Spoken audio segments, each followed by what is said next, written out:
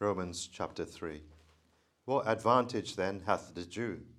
Or what profit is there of circumcision? Much every way, chiefly because that unto them were committed the oracles of God. For what if some did not believe? Shall their unbelief make the faith of God without effect? God forbid.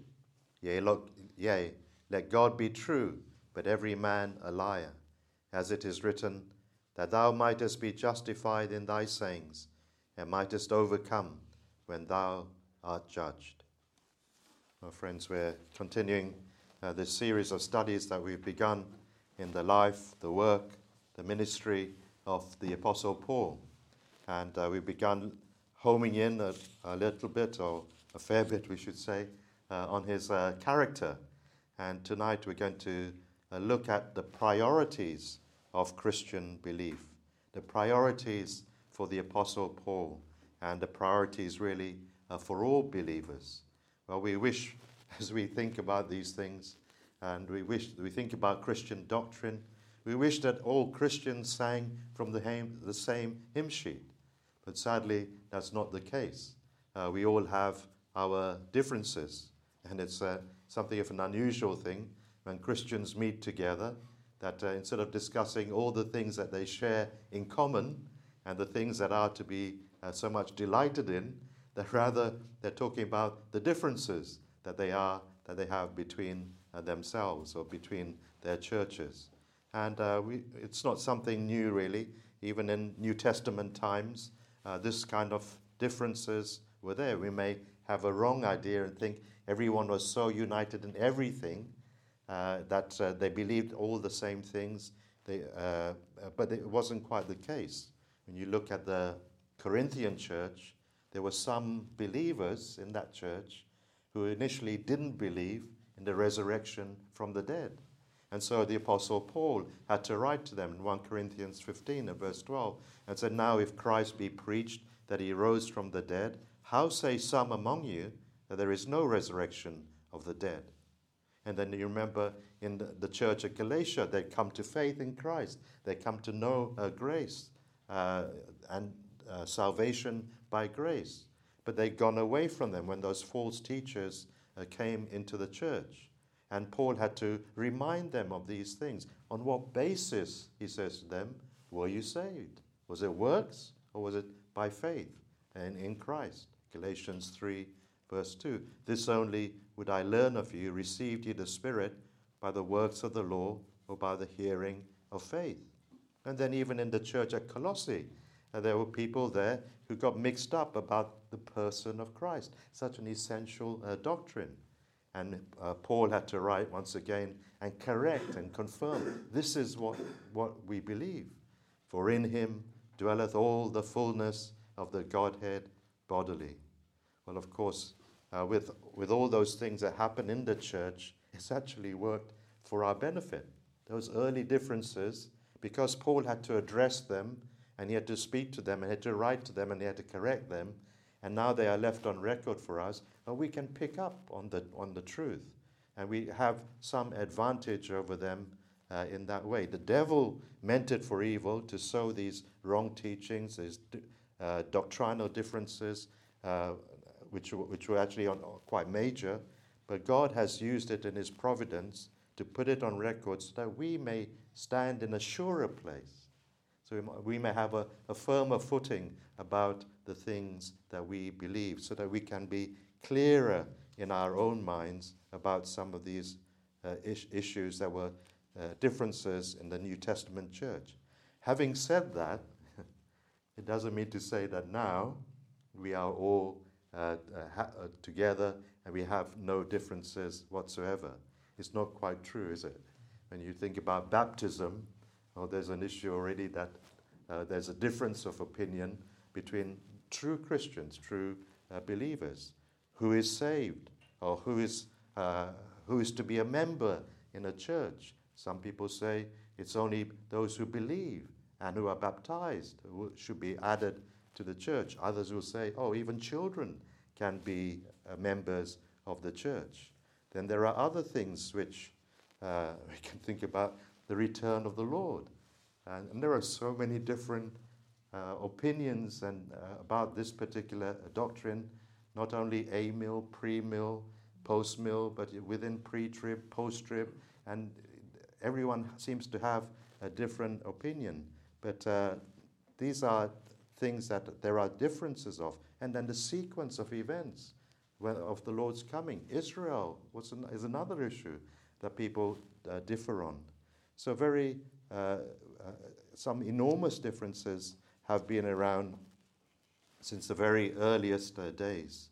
When we think about when somebody is converted to Christ, well, how did it happen?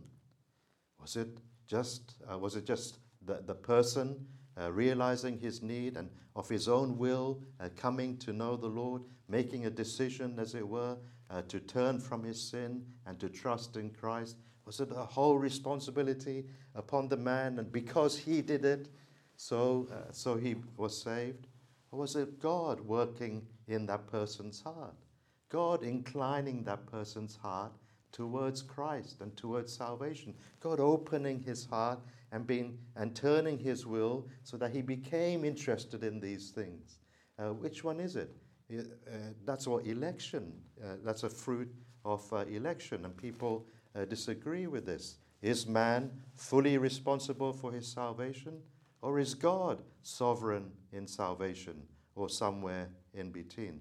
So there are a number of differences that exist even today. Now, because there are differences that no one can deny, there arises a question, and a question that can be stated in a number of ways, but in the end it amounts to the same thing.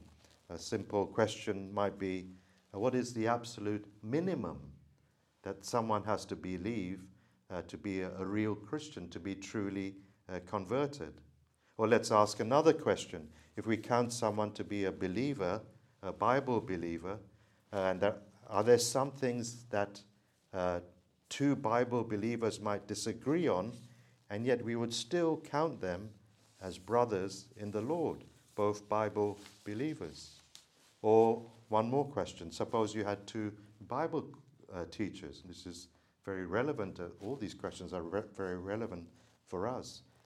If you have two Bible teachers, two preachers, but they differed on some matters, on the things they taught, well, how much would they have to believe and to teach for them to be counted faithful to the Word of God and faithful to the Lord in the ministry, in the discharge of their preaching and the teaching of the Word of God? At what point may it be asked of them, well, I can no longer sit under this pastor.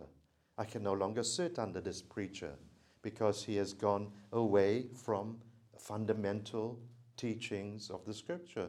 And sad to say, it shouldn't be the case, but sad to say that in these days that we're living in, this is sometimes a question that we really have to ask. Should I be in this place? Should I be in this church? Is that pastor faithful to the Word of God, or has he veered away from it? I can no longer listen to him because he is unscriptural. So these are questions that we need to think about.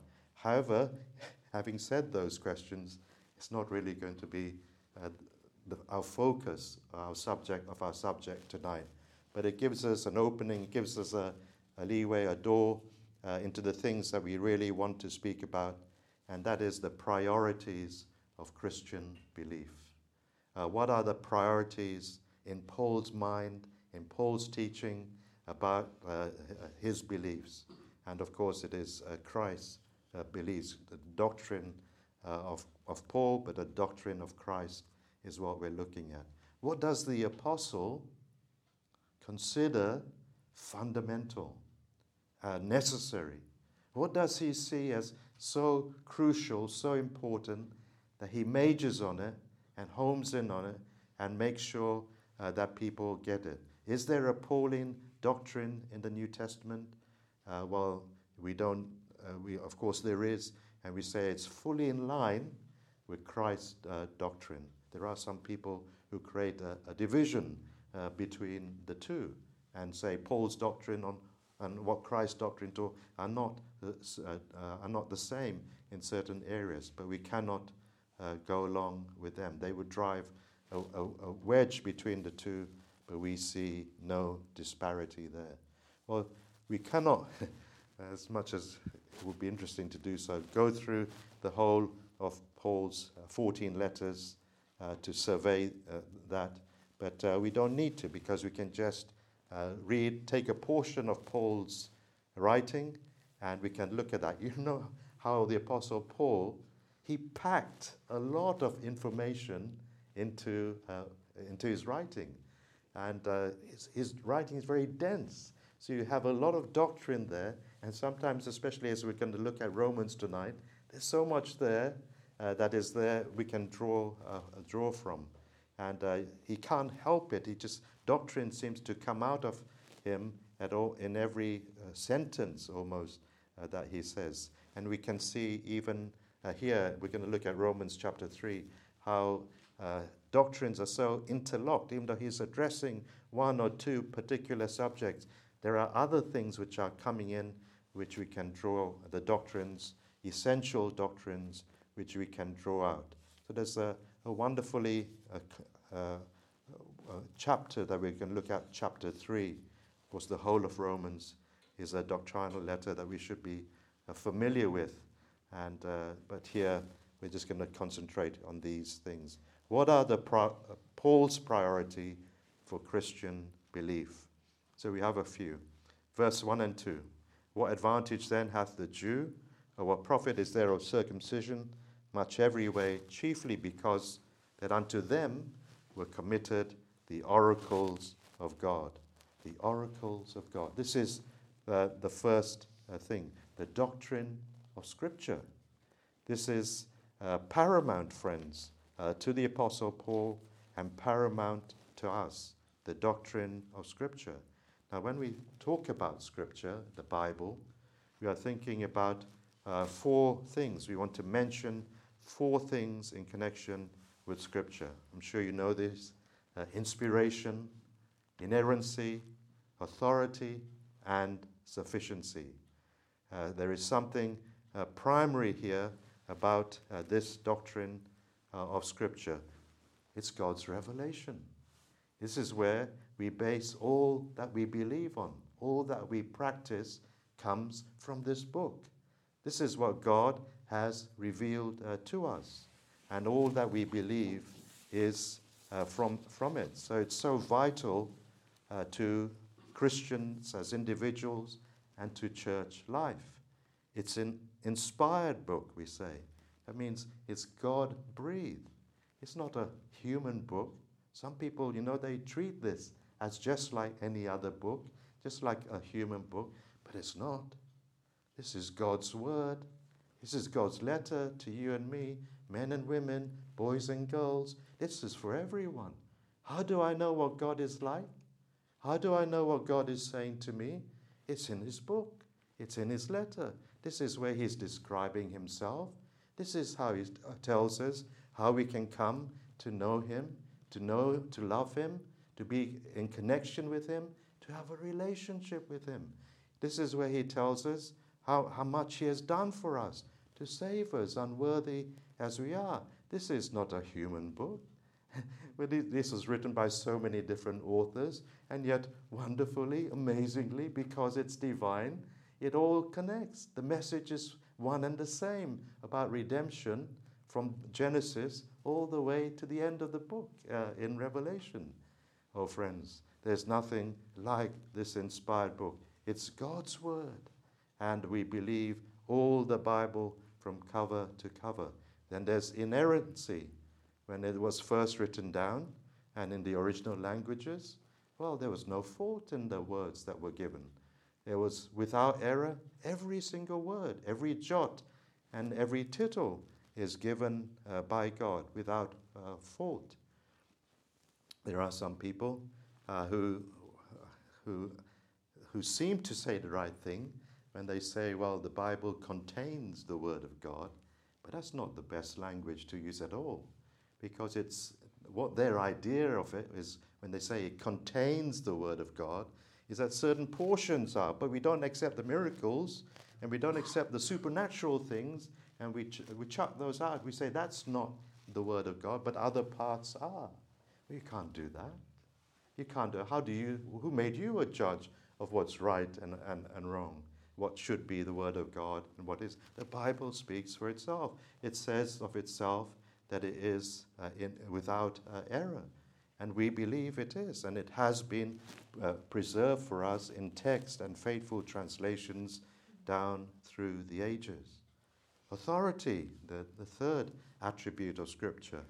That is because it is God's Word. The author of it has the authority to say and do as he chooses.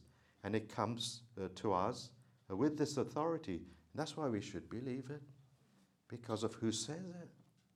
It's somebody, the most important person ever, says these things. And he is truth. He doesn't lie. And so his word can be relied on. Oh, how we wish we had people, isn't it? You cannot rely on people all the time. People let you down in this world, but God doesn't.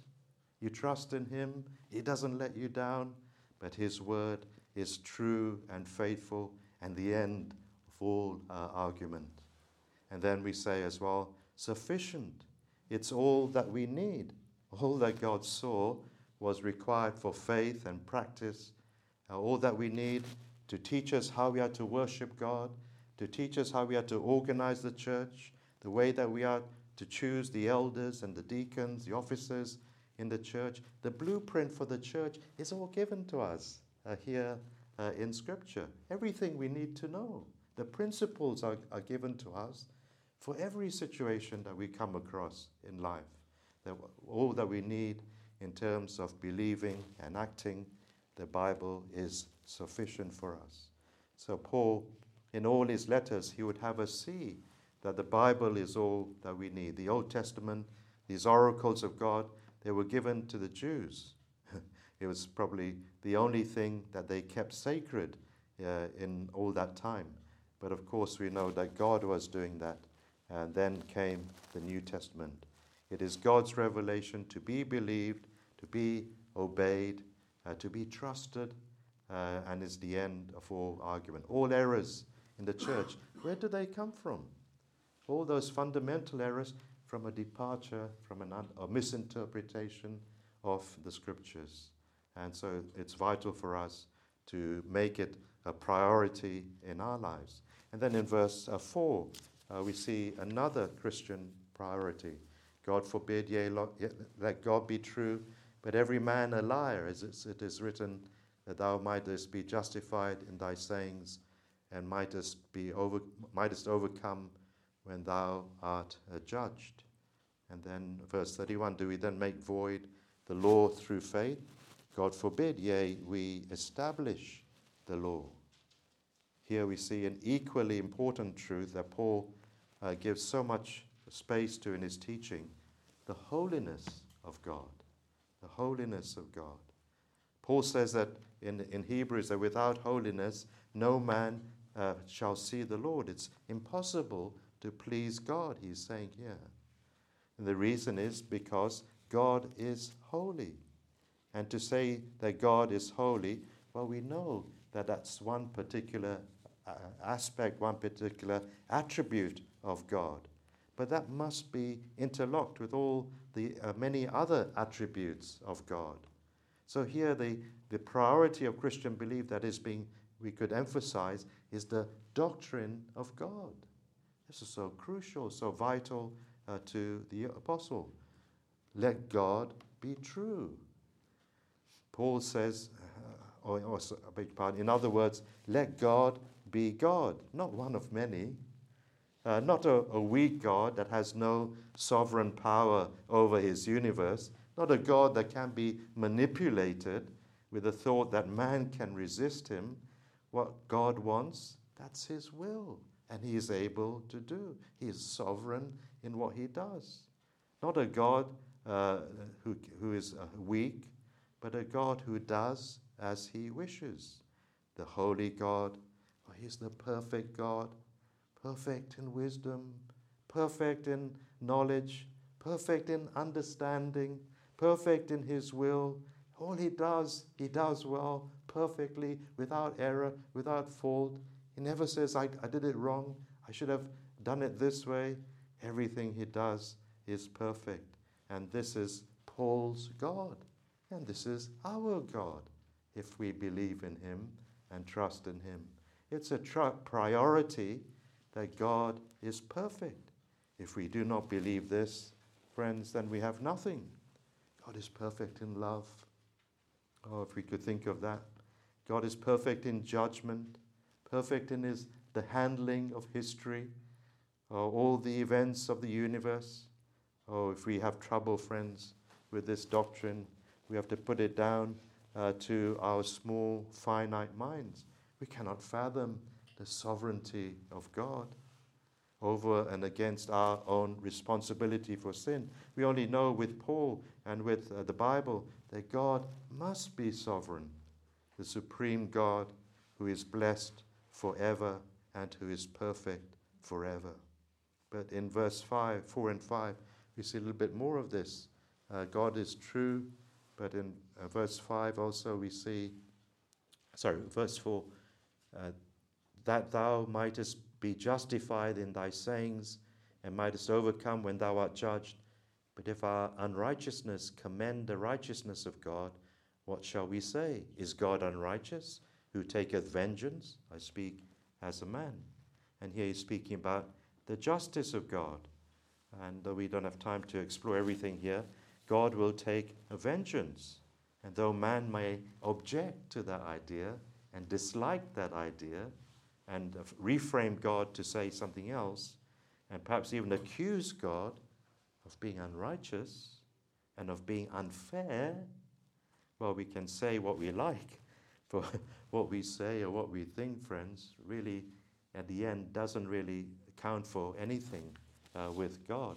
God will judge the world, and he will do it in righteousness. That's what verse 6, God forbid. For how then shall God judge the world? Paul says that if God were unrighteous, if there were even a tiny ounce, a tiny bit of unrighteousness in him, then how can he judge the world? That he wouldn't be able to do that. But he will judge the world, and that shows that without doubt, God is righteous, and he will be a righteous judge. Now, the justice of God is essential, friends, to our belief, to Christian faith. And we can think of all sorts of reasons why it's so essential. What would be the point of the gospel if this were not so? Why seek to evangelize the community as we do, to tell other people about the Lord Jesus, to tell them to flee from the wrath to come, if the justice of God is just a fairy story, or it's an untruth? It's just something that is crucial to our faith. If there is no judgment, well, why warn people? And even more, maybe to the point, where would God's holiness and righteousness be if he were not to act against sin and against sinners? What would be the point of him giving us the holy law, the 10 Commandments, if there was no judgment? Think about that. Why would he give those commandments? And why would he insist upon the commandments if the law was just there to be a guide? There must also be a judgment if it's broken. But then, our friends, we have to say that the justice of God is essential, because without it, we could never understand the cross. We could never understand the heart of the gospel. Why would a loving Savior, the Son of God, come from heaven and give his life for millions and millions of people who trust in him? Why would he die in the place of sinners? Such a cruel death, such a shameful death, such an embarrassing death, such a horrifying, cruel death where people made fun of him and poked fun of him and mocked him as he was there dying on the cross. Why would God allow his Son to go through such a thing if there was no justice of God? There must be, because there on the cross we know Christ was taking upon himself the justice, that should have fallen upon you and me who trust in him, and was bearing away our sins. The Father poured out on his Son that very justice that we deserved.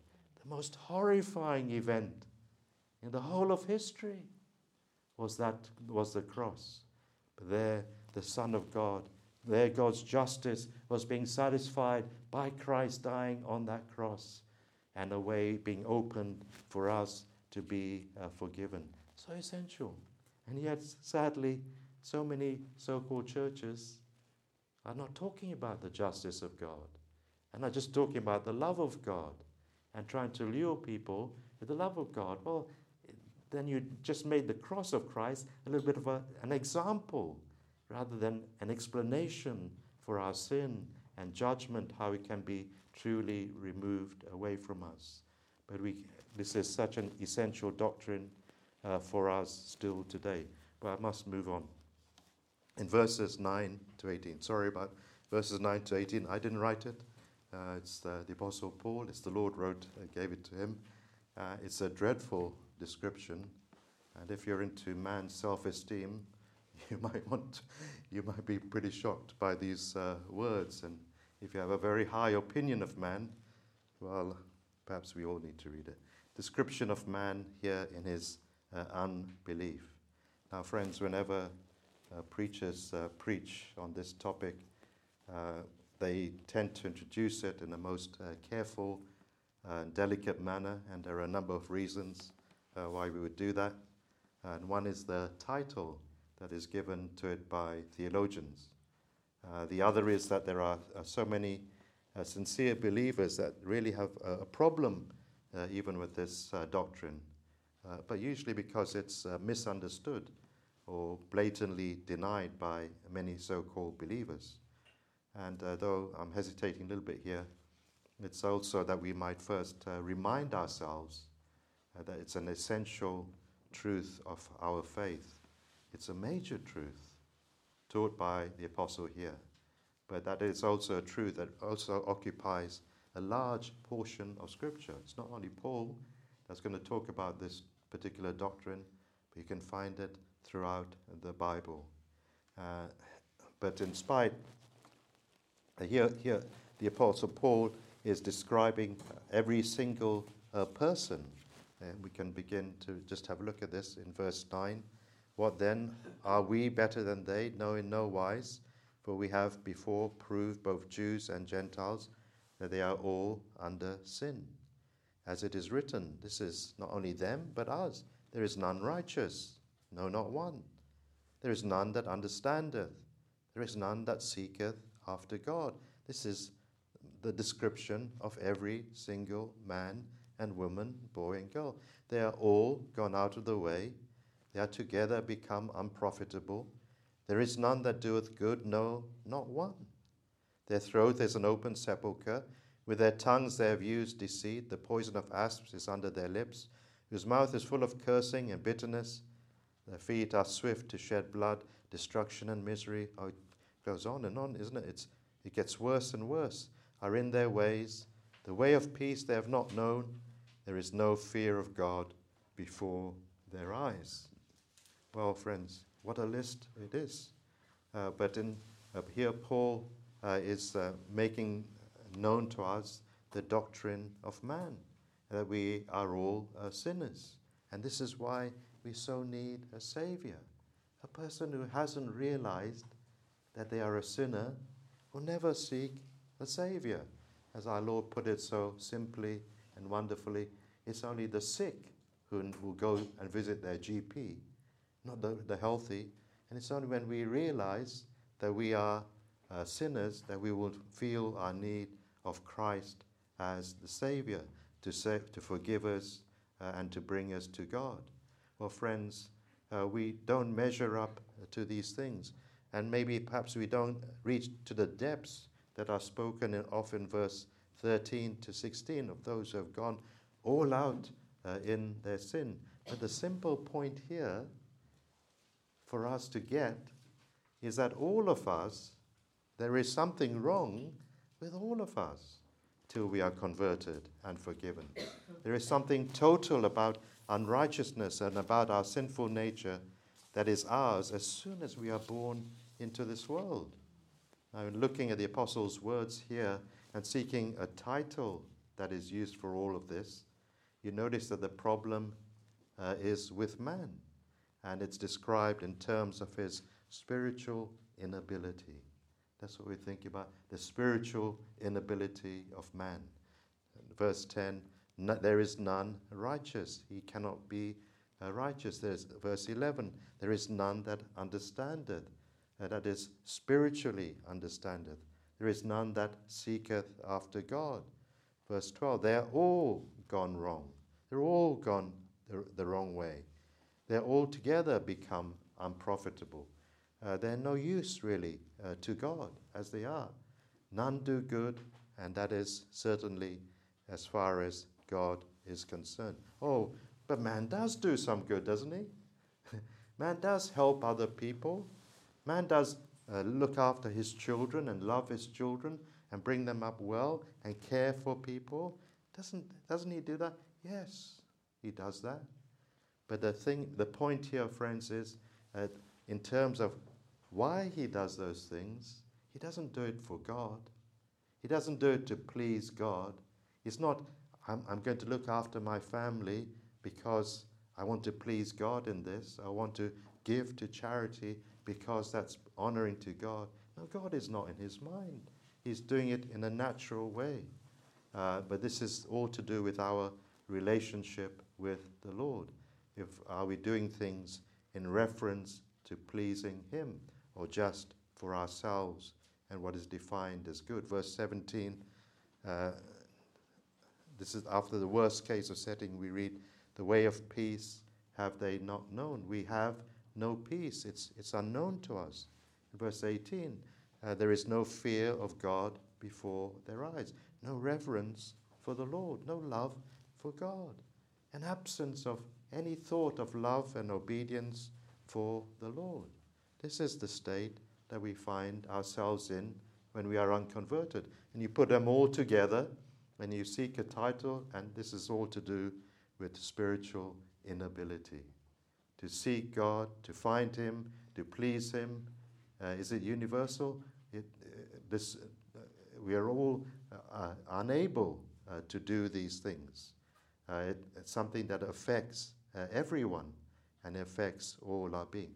We don't have the will to go for God. We don't want God. We don't want God. We have no desire for God naturally. We don't want to be in the Bible study. We don't want to be in church. We don't want to be reading our Bibles. We don't want to worship God naturally. This is not our inclination. This is what God is saying. This is what this is saying. And we don't have any will to move towards him. It's God must work. This is why it's called total inability. It doesn't mean to say that we're totally bad, but we're totally unable to come to God. We don't have the ability to save ourselves. We are unable to seek God unless, for God, unless God works in our hearts and in our minds to do so. Unless he puts in that inclination by his Spirit in us, then we will begin to seek him. Oh, friends, this is a great mystery, but Paul and the Holy Spirit throughout the Bible show that if man is left to himself, well, he will never seek the Lord. This has tremendous implications for us also, because we see, as we think about these things, man is in such a state, then our salvation, if we're saved, must be all of grace. It must be all of God's doing. And so it is. We did not want it. We did not seek it. We fought against it.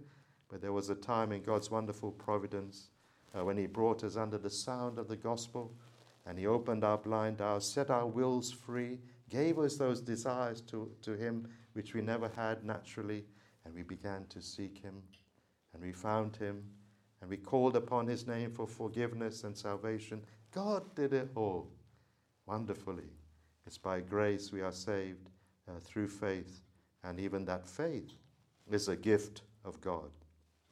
Now, when we preach the gospel, this is what we want, isn't it? We want to see men and women saved. This is our intention. The young people, we want to see them rescued and saved and coming to the Lord. And that's why we must pray and do pray for people to be saved. We ask the Lord to open people's hearts like Lydia's, to speak to people's souls. We urge people to ask God to help them, to give them that inclination if they don't have it. Even the desire to want to have the inclination is something from God, but God must help people. God must do the work. When we begin to see a soul seeking after God, truly, that's a great sign.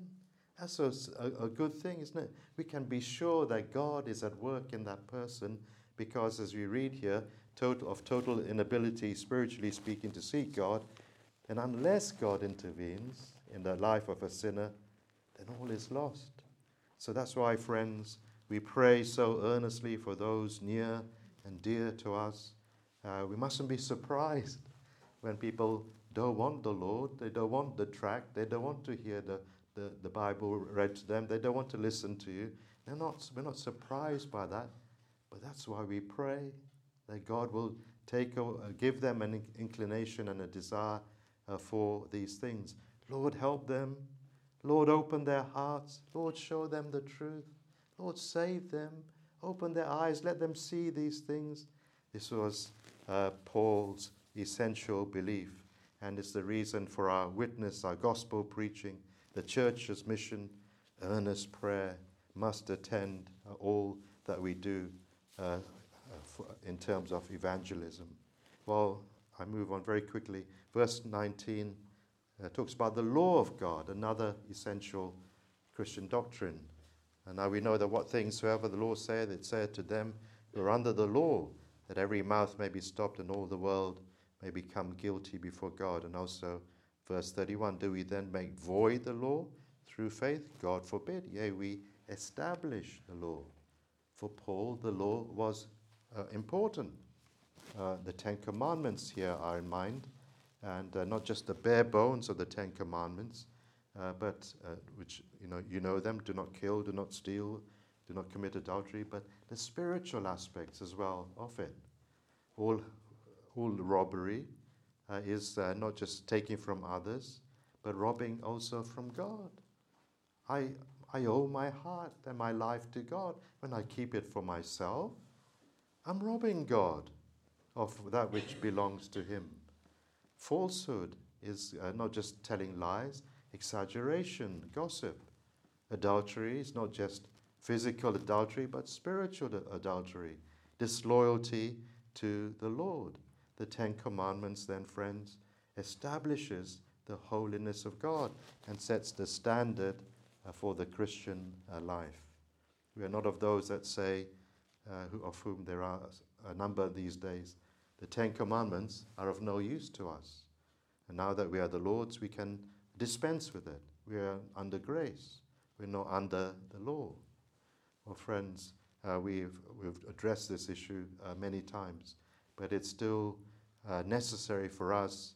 Before we're saved, yes, we don't resort to the law to try and be saved, but after we are Christians, the law is our guideline to teach us how to live our life in a way that pleases our God. But the law is so wonderful because it reflects the actual character of God, and as well as teaching us how to live. All the laws of Christ in the New Testament really are an expounding of the Ten Commandments, and God willing, in our Sunday morning sermons, we'll be coming to that in due time.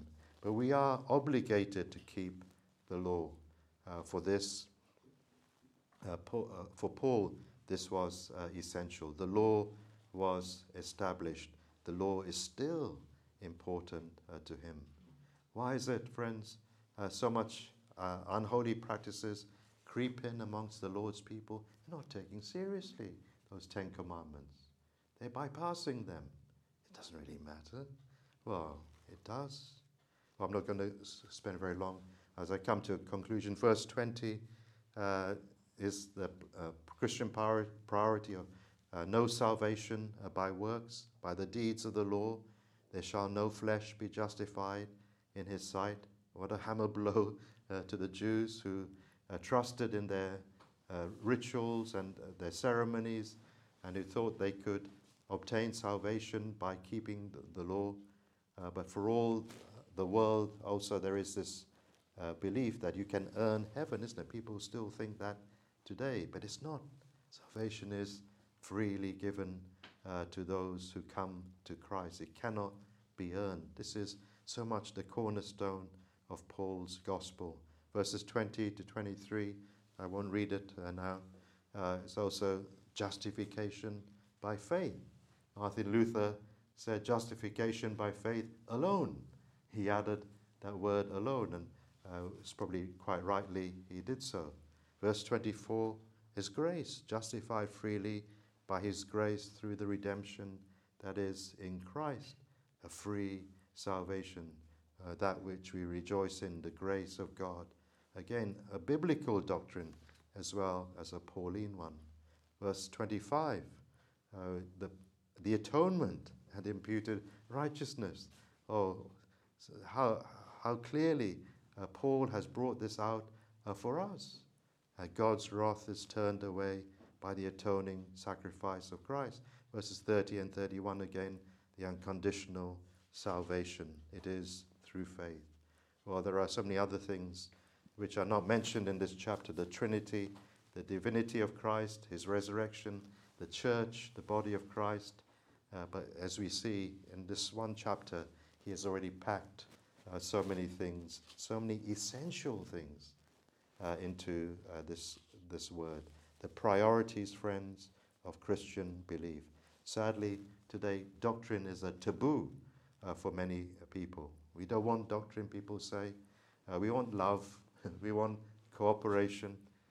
Doctrine is only truth, friends. It's learning, it's teaching, it's understanding.